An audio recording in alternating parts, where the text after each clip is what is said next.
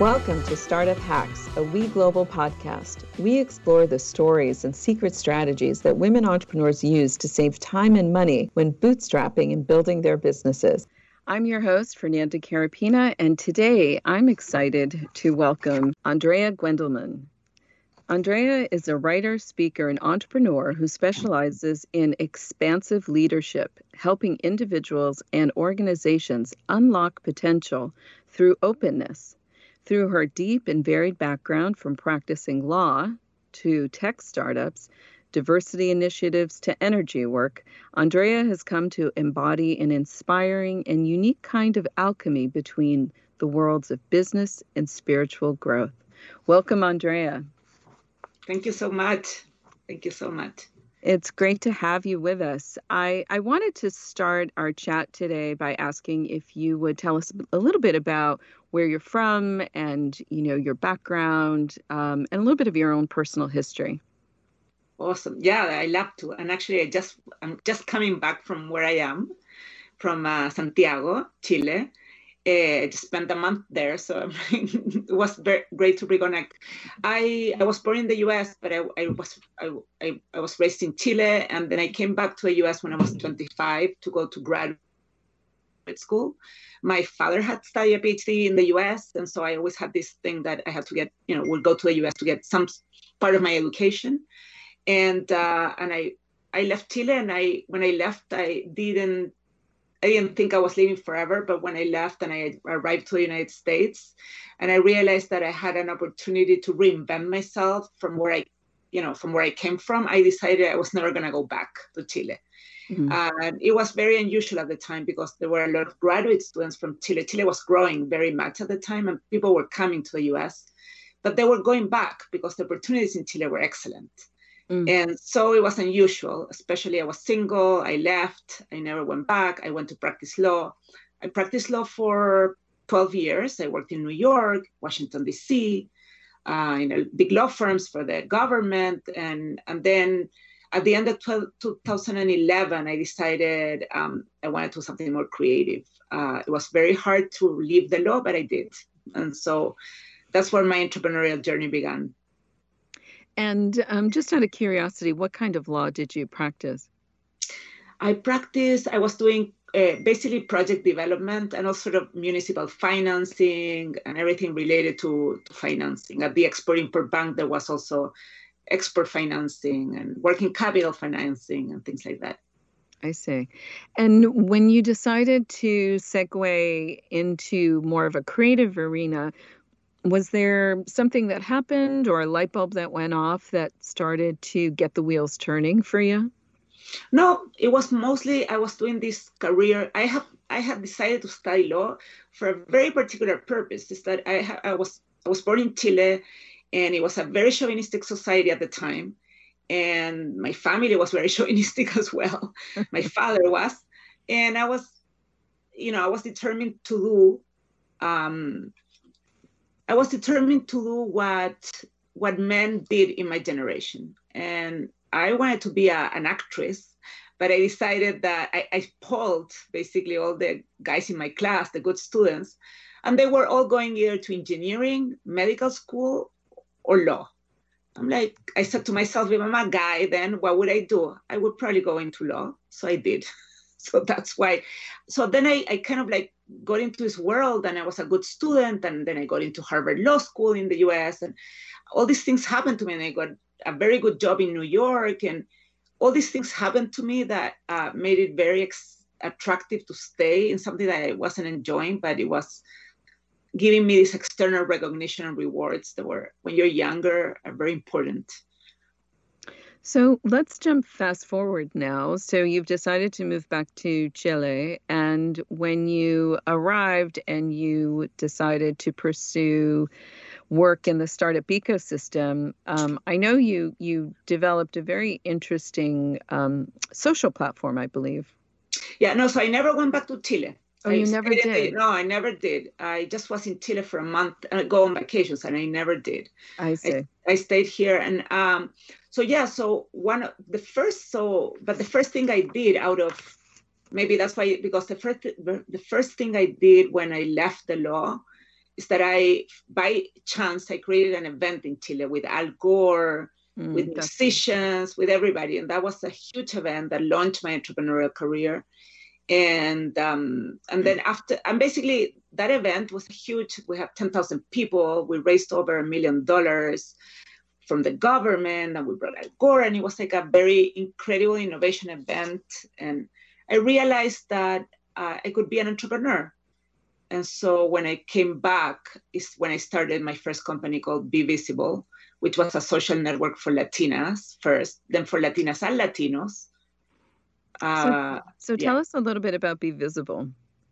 So Be Visible was came out of my experience living in New Mexico. So my husband and I were lawyers in Washington, D.C. He decided to become a law professor, so we moved to New Mexico. And in New Mexico, I realized I kind of acknowledged myself as Latina. Before I was always like an international person, I felt so. And so in New Mexico, I realized there were all these Latinos, and they were incredibly educated, and they were also getting educated, the kids of the first generation, and that they were not like me, that I had gone to Harvard and an elite school, because many of them wanted to stay in New Mexico, close to family.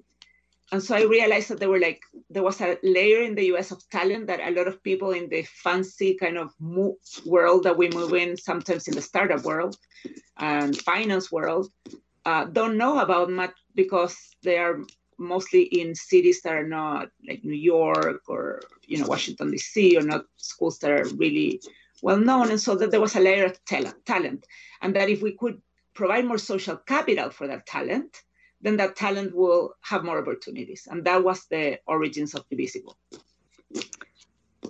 And then what happened? What happened with that company?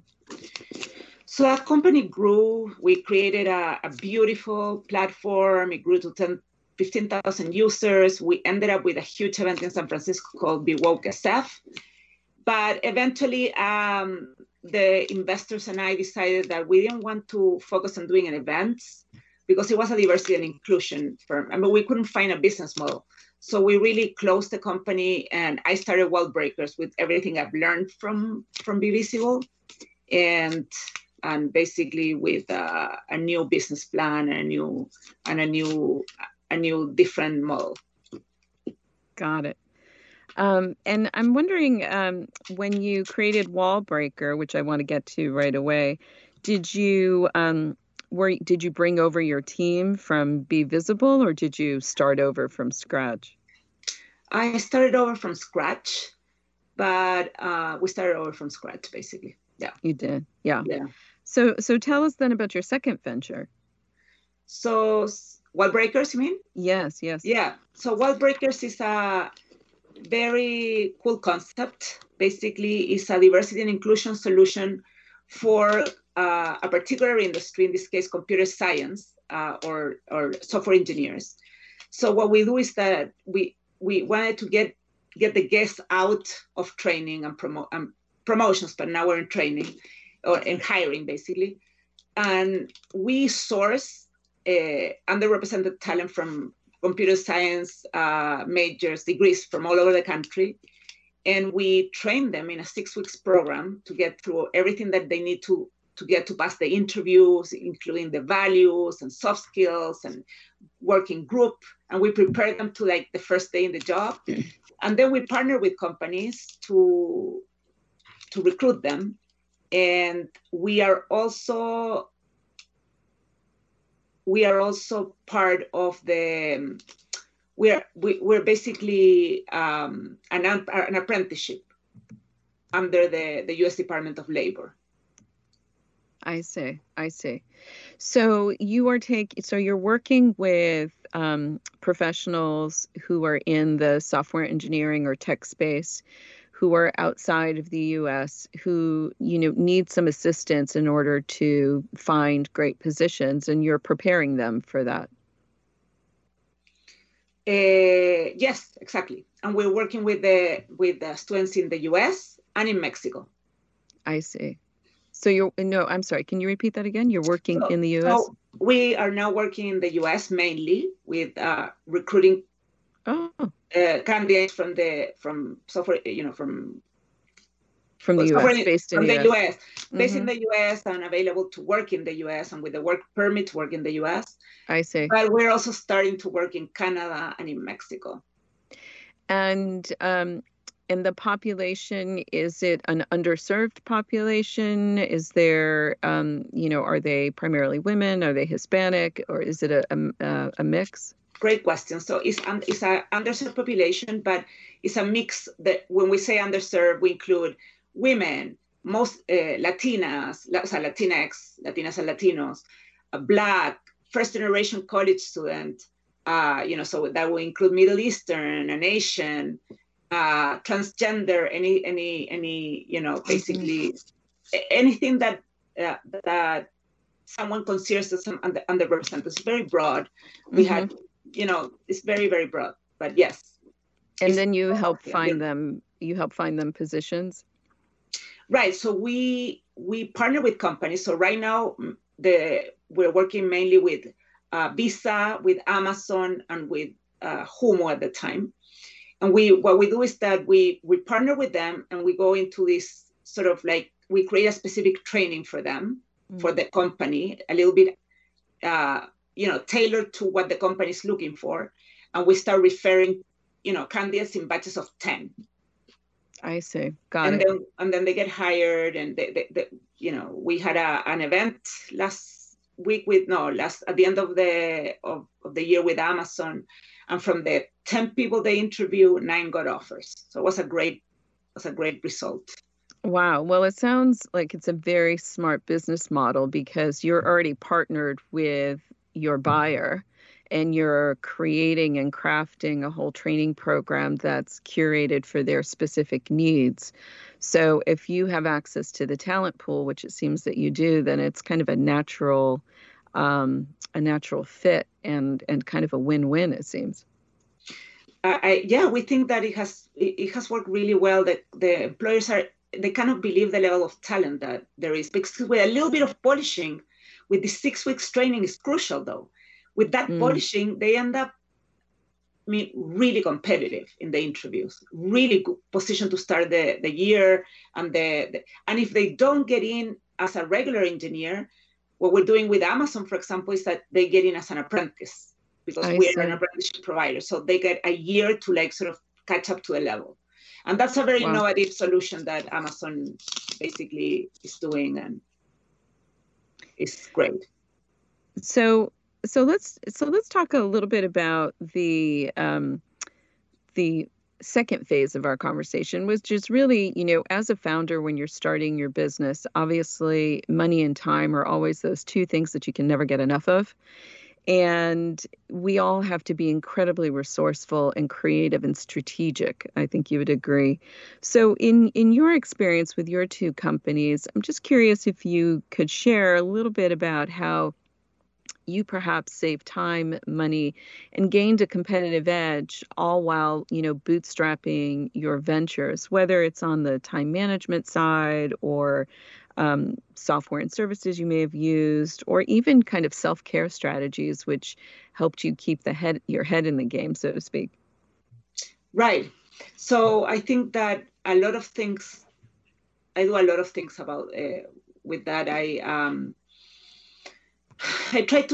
think one of the problems with entrepreneurship is that there's so much uncertainty that anxiety can sometimes get to you, right?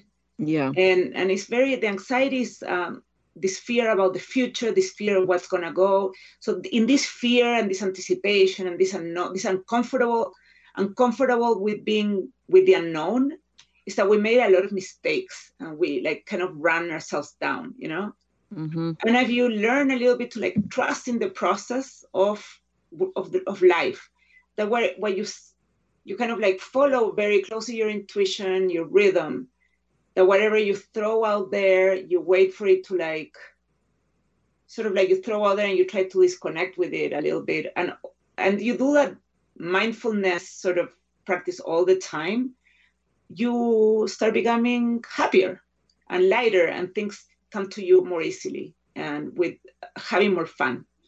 That's what I think.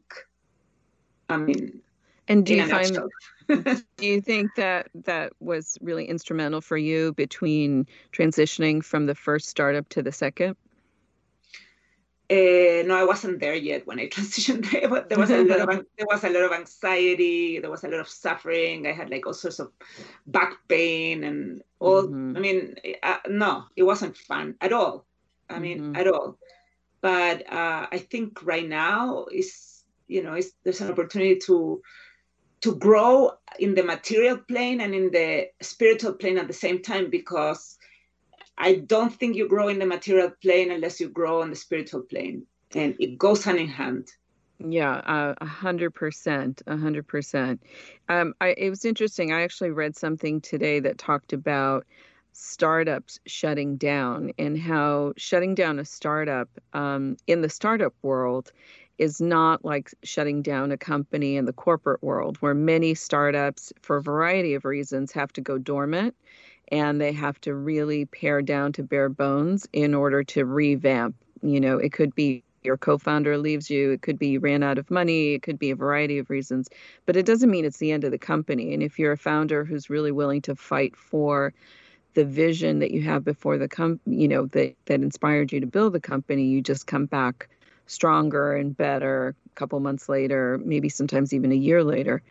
Um, and I was wondering if you ever had that experience with when you were working with Be Visible and you decided to shut down. Sometimes founders struggle with, should I shut down and revamp, or should I just pack it in and move on?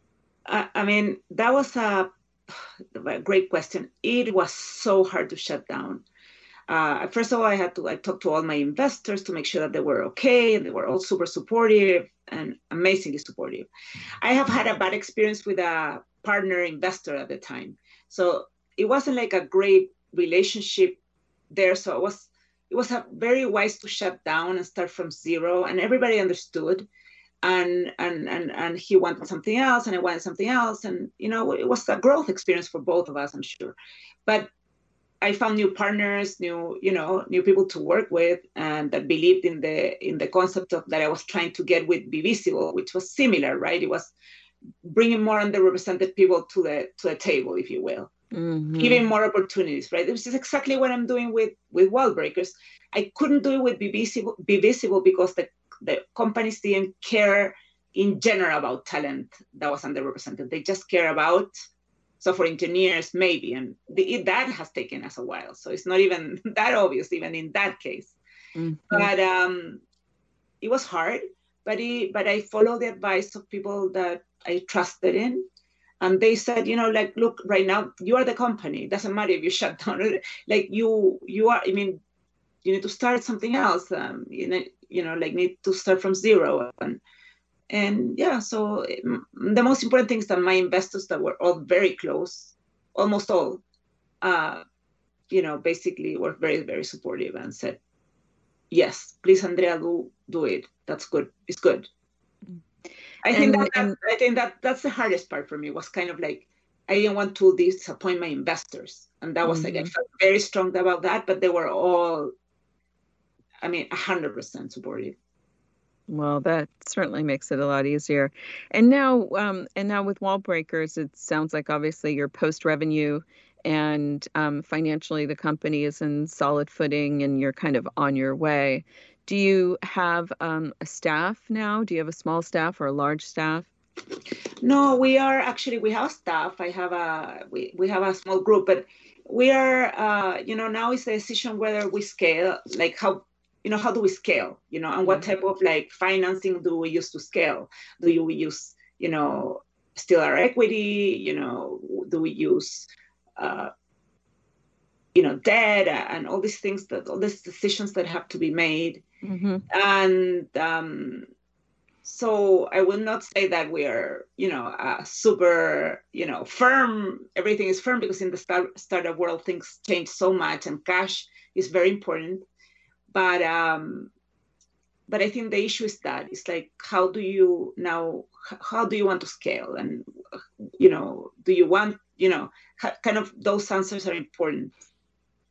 Yeah, and there's important questions because it impacts a lot of your potential growth and also potential wealth as a founder when you start giving away pieces of the business in order to raise more and more capital. So it does Exactly. have a big impact.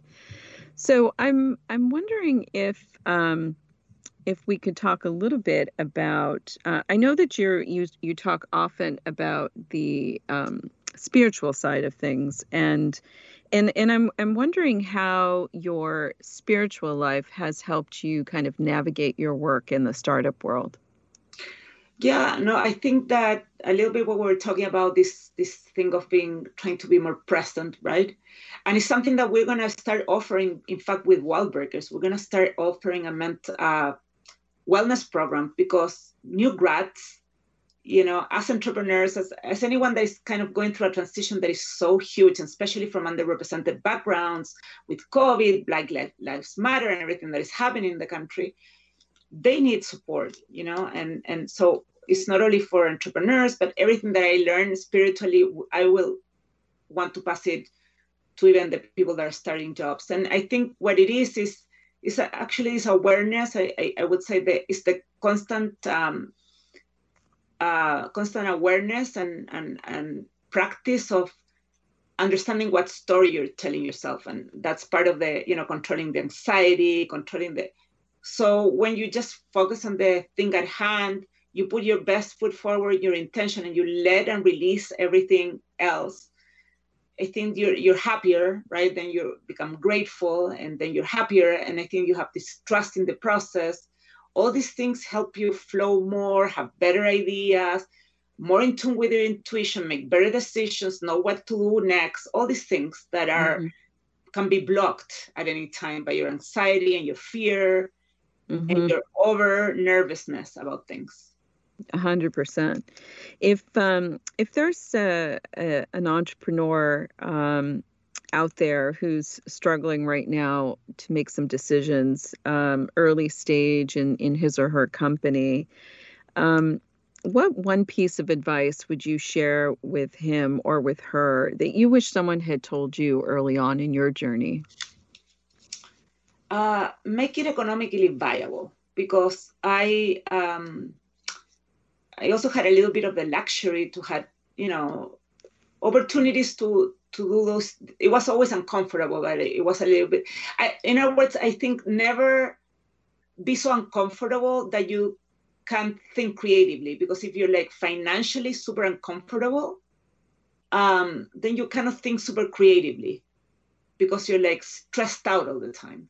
Mm-hmm. So even though it's going to be uncomfortable, try to make it the least uncomfortable possible. So keep your job as long as possible. I Mm-hmm. would say, no, don't quit your job. Let's say I would say, like, quit your job when you find the business model. Don't quit your job before the business model. Mm-hmm. I mean, if you Right. found the business model, please quit your job. Or Right. if you fundraise, please quit your job. But I mean, for Mm-hmm. women, for people of underrepresented backgrounds, it's hard that, fundraise. I mean, I don't know, that was not for everybody's an option, and not at the level that is needed to, create a company, support yourself, right? Yeah. Yeah. I will add to that that, whether you stay in your job or whether you have a side hustle that Right. can be supportive of your, covering your financial commitments, that is clearly really helpful. And I do agree if you're financially constrained, you're constantly in a state of fear. So Exactly. it is really difficult to think clearly, in particular if you have a lot of commitments. Well, I think you raised some excellent points, Andrea, and I believe that there's going to be a lot more that we're going to hear from your exciting venture, Wallbreakers, and I'm so excited for you. And it's always so inspiring when you talk to founders who say, "Hey, I'm a serial entrepreneur. My first three companies crashed and burned. My fourth was a success," because I think it encourages all of us that it's never too late. Keep at it. Sometimes things don't work out the first time, but you learn from them and you move on. Absolutely. I mean, and sometimes it's okay to go get a job in between. It's totally fine. I got a job in between too. So Absolutely. it happens. Absolutely. So thank you so much for being on Startup Hacks today. I want to give you an opportunity to share with our listeners a way that they could contact you if they have any questions about your company or you. Is there a website you'd like to share? You can contact me on LinkedIn, Andrea Guendelman, or Wallbreakers, contact@wallbreakers.com, or my website, andreaguendelman.com. Anyway, I would love to talk to you. Thank you. Well, thank you so much, and tune in next week. We have another great show you won't want to miss on the secret female founder strategies that can save you time and money when building your business. This podcast is brought to you by Women Entrepreneurs Global, the first startup studio and digital do-it-yourself startup platform for women. For more information on our guests, this podcast, and many other female founder programs, please visit womenentrepreneurs.global. I'm your host, Fernanda Carapina. See you next week.